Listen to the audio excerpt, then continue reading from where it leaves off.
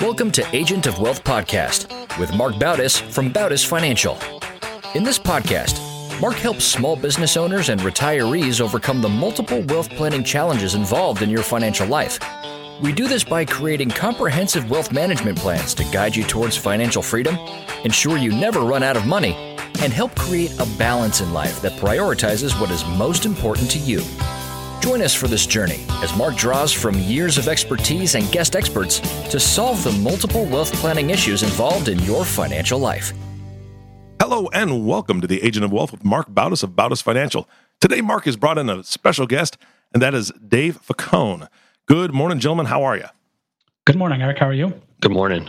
Doing outstanding. I'm excited today because you're talking about reverse mortgages, and before the podcast we were talking a little bit. One of my family members, they utilized a reverse mortgage to help them out, and it went very, very well. It was a little scary at first because we didn't know a lot about it, so we did a ton of research, and it was really, really good for his situation. So I'm really excited to learn more about what you guys are going to be talking about today. So I'm just going to hand it over and be a pupil. You guys are the teachers. Okay, so yeah, let's get started. Today we're going to talk with Dave Facone. Dave's a mortgage lender from Finance of America. And Dave, welcome to the show. Thanks for having me, Mark. And I also got Eric, we didn't talk about this, but I've known Dave for many years. We actually played on the same Babe Ruth baseball team. Grew up in the same town. So what age is that, Babe Ruth baseball? So I think it was 13. 13, yeah. 13 Nice. to 15. Yeah. Right on. So we had Dave on the show. We're going to talk about reverse mortgages, and it's a topic I've wanted to talk or discuss on here for a while. I'm seeing more and more during retirement income planning where retirees are falling short of projecting on not running out of money. Less people have pensions. They may not have enough saved in a 401k or their IRA. They do things like overestimate how much they'll receive in Social Security or underestimate how much they'll have to pay for things like taxes. But then we go through, we'll look at all the different assets and the liabilities, and we see that they have a ton of equity or a lot of equity often built up in their house. And utilizing reverse mortgage is one way to access that equity, and that's what we're going to talk about today. So, Dave, if we can get started, maybe just give an overview of what a reverse mortgage is. Sure, absolutely. And during the podcast today, you'll probably hear me compare reverse to traditional mortgages a lot because that's what most people are familiar with. So, in the simplest terms, a reverse mortgage is a loan that is secured by a home, but the payment is deferred to a later date. So unlike a traditional mortgage where you close the loan, you move into the home, and you are making customary monthly payments that reduces the loan amount, with a reverse mortgage, you don't have to make those monthly payments. You just have to pay the loan off sometime in the future. The reason for the word reverse being used is really two reasons.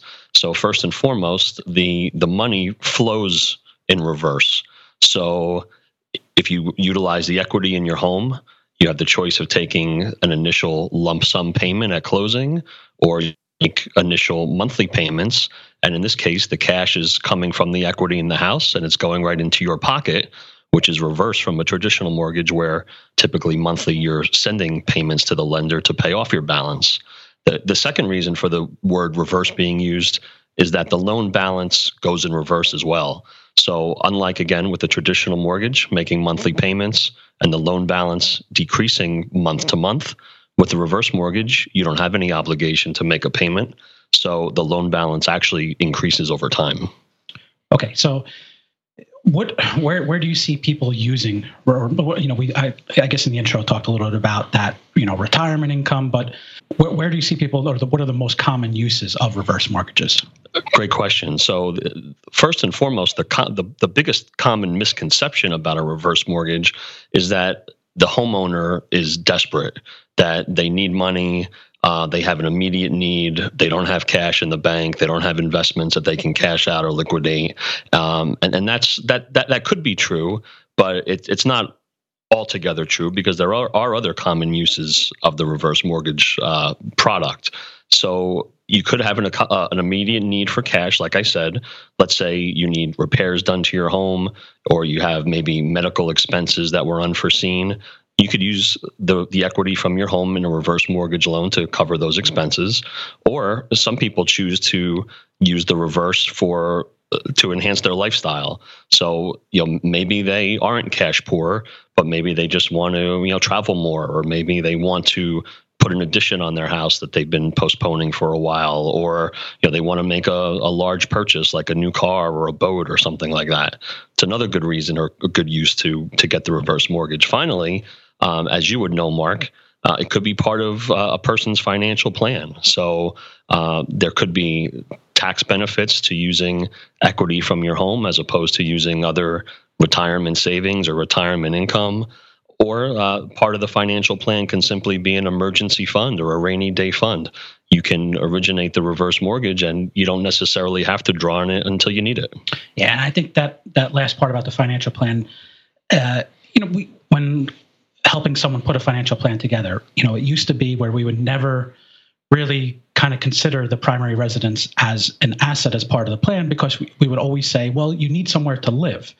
And so the option was, yes, we can make it part of the plan, but the scenario would be they would have to downsize, sell the house, move somewhere else, and theoretically pocket the difference and use that as part to build their paycheck. But if you incorporate a reverse mortgage into the plan, they can kind of get the best of both. They can tap the equity as well as stay in the house. So not everyone wants to move, wants to downsize for different reasons.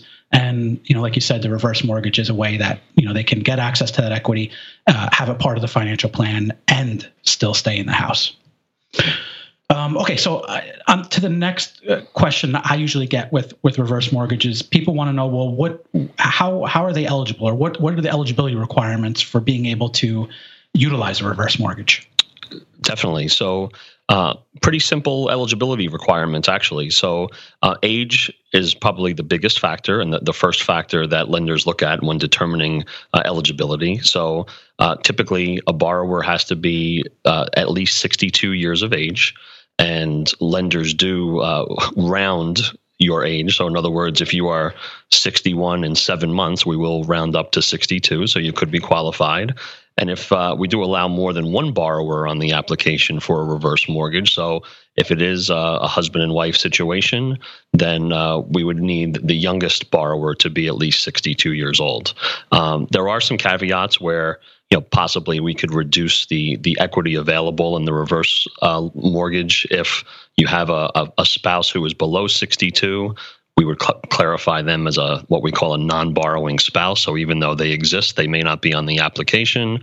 Don't need to go into detail about that right now, but just so the listeners know, 62 is really the hot button. If you're 62 or above, then you do have eligibility to get your equity in the reverse.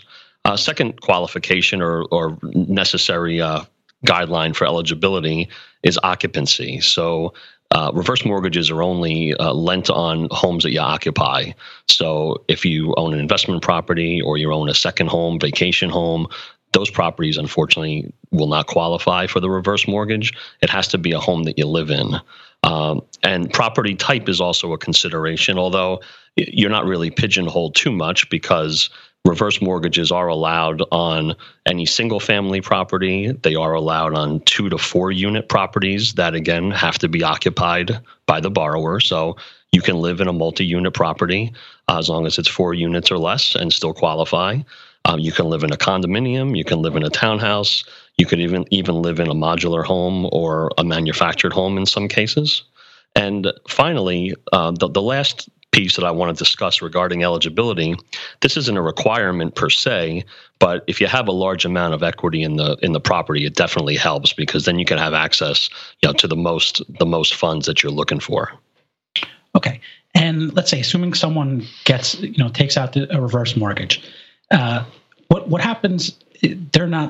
There's some obligations that are involved with it. It's not just, okay, we're going to take it out and that's it, it's over. What's part of that process or those obligations in terms of getting it? Great question, Mark. So there are actually a couple of obligations that are required when you do originate a reverse mortgage. The first of the obligations are right at closing. So when you do close the reverse mortgage loan, you're obligated to pay any underlying traditional mortgages that may exist on the property already.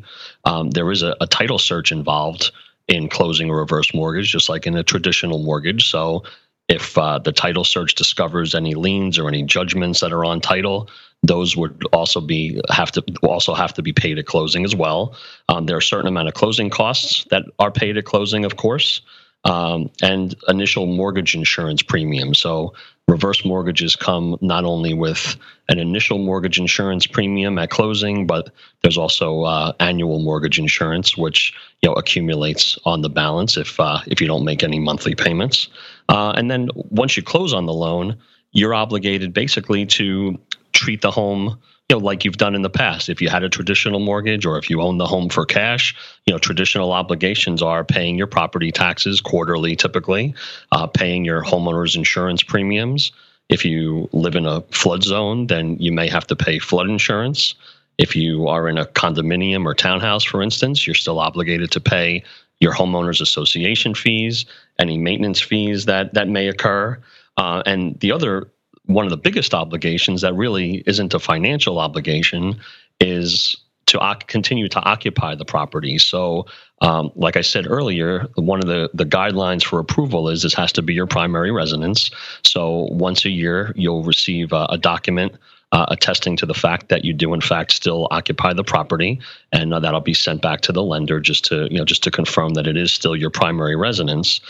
The other thing that I failed to mention, actually, at closing, there could be some obligations to pay property taxes or homeowners insurance premiums, either at closing or sometimes within the first year of closing. So we actually may put aside some funds after closing to pay taxes or homeowners insurance on your behalf as well.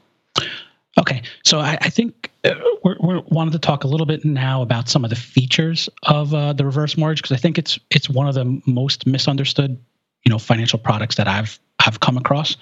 So the first one I wanted to start with was the fact that it's a non-recourse loan. So can you talk a little bit about what happens if for example, the mortgage debt accrues beyond the home value?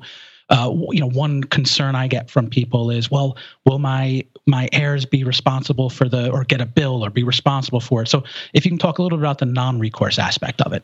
Sure, absolutely. So non-recourse basically means that the home is responsible for paying off the debt. The homeowner or the heirs of the homeowner are not responsible. So to that end, non-recourse means that no one will ever owe more than the property is valued at. So depending on how long you've had the reverse mortgage, how many years fees have accumulated in terms of mortgage insurance premiums, interest that gets accumulated over time. Also, it depends on appreciation or depreciation of the property. So if you ever get to the point where the reverse mortgage balance exceeds the value of the property, then that's where the mortgage insurance that you've paid at closing and over time comes into play. So if the homeowner decides that they no longer want to reside there, they want to move to a different property, and they sell the property, the mortgage insurance kicks in. They'll never be responsible for more than 95% of the value of the property at any given time. The mortgage insurance would pick up the rest. So no one's walking away from the property, either the homeowner or their heirs, selling it and being stuck with a bill. It just won't happen. Okay, so that kind of gives the homeowner some peace of mind that, like you said, no one's going to be stuck with a bill when it gets sold. So the next topic I wanted to or a question to go over, and this helps me out on the planning side, but how is that principal limit calculated? How can someone know what they're looking at or what potentially they could receive from a reverse mortgage?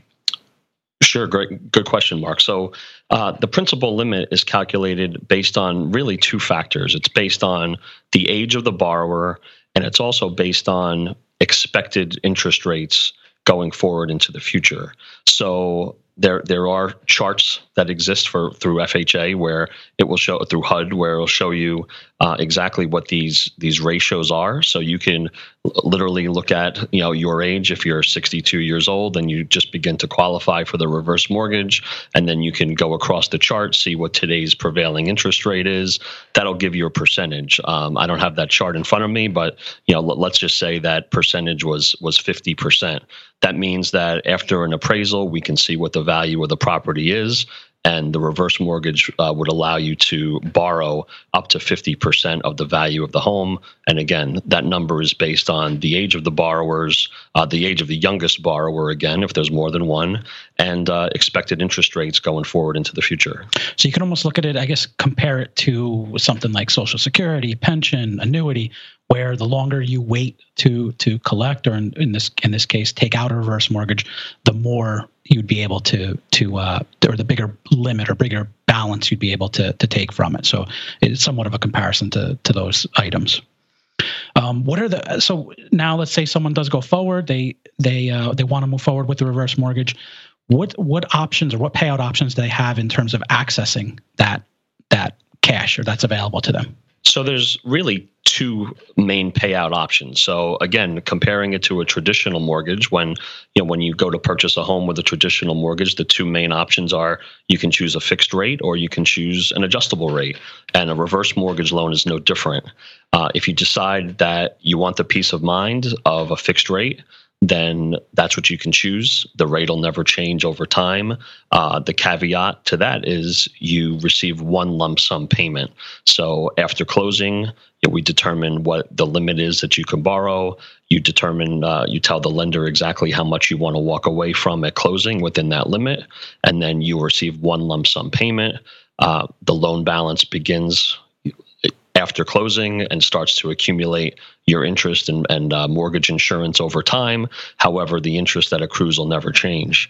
The second payment option is an adjustable rate, where the rate could actually change either monthly or annually, depending on the product and term you choose. And you have the option of getting an initial disbursement after closing with the adjustable rate. And then you also have an open line of credit that goes forward. So that continues into the future. So if you decide you want the initial disbursement at closing, great. If you have some remaining limit in the future and you want to withdraw from that going forward, you always have that option. And the rates could change either monthly or annually, whichever you choose. So if we go back to the options, lump sum, mainly someone has some need for maybe it's a big medical bill or some debt that they have to pay off, and that would be the reason. Otherwise, they're paying. That interest is starting from day one on that big lump sum. The line of credit, is it more, you can compare it to kind of a credit card or a home equity line where they need it, they use it, they only pay on what they use? Absolutely. And as long as you retain some sort of outstanding balance, even as low as $100 balance in the line of credit, then that remains open. So you're absolutely right. You're only going to be charged the interest on whatever you withdraw on the adjustable rate. And just to be clear, even though I said that there are no required monthly payments, reverse mortgages do allow you to make payments if you want to. So whether it be the fixed rate option or the adjustable rate option, if you have extra cash and it fits into your financial plan, you can always send in payments, and those payments first and foremost go to pay off the mortgage insurance premiums, then interest fees, and finally, when all the fees are paid, then whatever's remaining from that payment that you send will go to, in fact, reduce the principal balance. So you could think of the adjustable rate option similar to a traditional line of credit, where you actually can use it and pay it as long as you like. Okay. And what happens to the home after death? So after death, let's back up just a quick second, because the reverse mortgage becomes due and payable when the last borrower no longer occupies the home. And of course, that could be caused by the last borrower's death, of course. So if they decide to move out or if they pass away, then the heirs have a decision to make. So there's really two decisions in the thought process. First and foremost, do the heirs want to keep the property? If they want to keep the property and there's equity in the home, then the heirs can choose to refinance and keep it in their own name. If they are less than 62 years of age, then they would have to refi with a traditional mortgage. If they are 62 or older, then they could potentially refinance into their own name with their own reverse mortgage. If they want to keep it and there is no equity in the home, meaning the reverse mortgage balance has now exceeded the value, then because of the non-recourse feature, like we discussed, the heirs would have to pay off 95% of the home's value, and then they would keep the property. If if the heirs didn't want to keep the property at all, there's also two options. So again, the first option, if there's equity in the home, they could simply sell it like they would any other home and pay off the loan balance that's outstanding on the reverse mortgage. So if they owed a balance of $100,000, the house sells for $200,000, the heirs would walk away with an extra $100,000 in their pocket. If there was no equity and the heirs did not want to keep the property, then they would simply sign over a deed in lieu of foreclosure, which means they're just essentially handing the ownership of the property back to the lender, and the lender will do with it as they please. So it really comes down to, I guess, to summarize two things. One is there equity left in it? And two, do they want to keep the home? And based off of that, the combination of those, the answers to those two questions, that would dictate what their options are on it. Absolutely. Okay. Can you go over what the process is of obtaining a reverse mortgage? Sure. So in order to obtain a reverse mortgage, the first thing you need to do is have a discussion with a lender like myself. So in that discussion, we will review the options that we discussed previously here on the podcast. So we'll talk about, how old are you, and what do the mortgage rates look like today? What type of limit can you qualify for? How long are you planning on living in the property? All the things to see if it actually meets your immediate need, whether you need cash now or you're just planning your financial future with someone like Mark. We would have an initial discussion with a lender like myself, and we would determine that. If you decided that it could be right for you, then the lender would provide you with what we call a pre-counseling package. And in that package, you'll get a list of loan counselors that are in your area. A reverse mortgage requires that the borrowers do speak to a loan counselor, and they basically are a second opinion or double check the fact that the decision that you're making is correct. So you do make a valid, informed decision. We'll also provide you with initial disclosures, just like you would with any other traditional mortgage. And if you decide that after counseling that the reverse mortgage could be right for you, then we complete a loan application similar to a traditional mortgage, order an appraisal to see what the value of the property is, process the loan, underwrite the loan, close the loan, and then service it just like we would with any other mortgage, where you will get regular monthly statements that show you what the loan balance is. If it's a fixed rate, obviously the rate will never change. But if it's adjustable, then you may be more inclined to look at that statement to see if the rates are going up and down month to month or year to year. And we would be there for you going forward if you ever decide to make another change on that option, on that reverse mortgage, or sell the property in the future. We would help you with whatever you need. Okay, so I know with most, or if not all, financial products, there's pros and cons. There's reasons to use it, reasons not to use it. What are some of the reasons why a reverse mortgage may not be a good fit for someone? So the first reason why it may not be a good fit is if the plan for occupancy of the home is either uncertain, or if they have a plan to leave the home in the near future. So there are closing fees involved in originating the loan in the first place. So if you use the reverse mortgage as a long-term financial solution, or rainy day fund, for instance, then spreading out those costs over time becomes very cost effective, and the benefit becomes much greater. If on the other hand, you originated the loan, you accumulated the closing fees, and in a short amount of time, a year, 2 years, for instance, you decide that the home is no longer right for you, well, now the cost per year to originate that loan becomes much higher, and the benefit is greatly reduced. That's the first reason why you shouldn't do it if you think you're going to leave the home anytime soon. Secondly, and this may seem obvious, but you shouldn't originate a reverse mortgage if there's no tangible benefit to you. So let's say that you qualified for one, but you didn't have a heck of a lot of equity in the house, and you wanted to use it for an emergency fund going forward. Well, if your equity is low and the limit that you can qualify for is not a heck of a lot of money, why would you pay the costs involved in doing that? It just wouldn't make sense. thirdly, also might be a little obvious, if you don't understand how it works. I think we're here today on the podcast to educate Mark's clients and our audience so they maybe get a better understanding of the options they have with the reverse mortgages. But if you're someone who is signing on the dotted line, but you really don't know what you're getting into, then that's probably not a good decision for you. And you should go back to your lender, go back to your counselor until you really get a grasp of what the loan entails. Finally, the last reason why it may not be a good idea is if your desire for your home's equity or value is to protect the legacy of your family or the inheritance to your heirs. If you simply don't want to touch the equity in your home and you want to leave an asset for your family after you're no longer with us, then you may want to consider other options as well.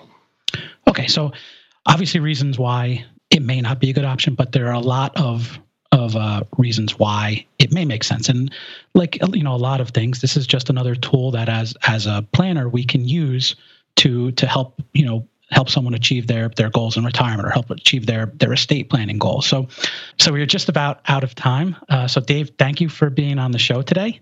How best can someone reach you if they want to get a hold of you? Thanks for having me today, Mark. I really enjoyed myself. You can reach me directly on my cell phone. My phone number is 201-334-7067, or you can always send me an email at David, DAVID, .Faccone, spelled F like Frank, ACCONE, at financeofamerica.com, or you can visit my website, which is www.davidfaccone.com. Guys, thank you so much. This was a fantastic podcast. David, you were a great guest. I learned a ton more than I knew from before, or that I didn't know before. I learned a lot more today. And obviously, you've been in this business for a very long time, and that's exactly why Mark brought you on.